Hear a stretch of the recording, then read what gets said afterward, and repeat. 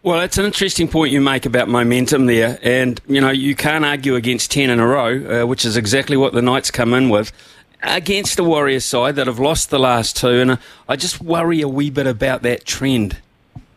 Yeah, and it is. It's all about momentum, and they've been the better side, to be honest, in the last couple of months of footy. They suggest so that all their stats are pushing towards that.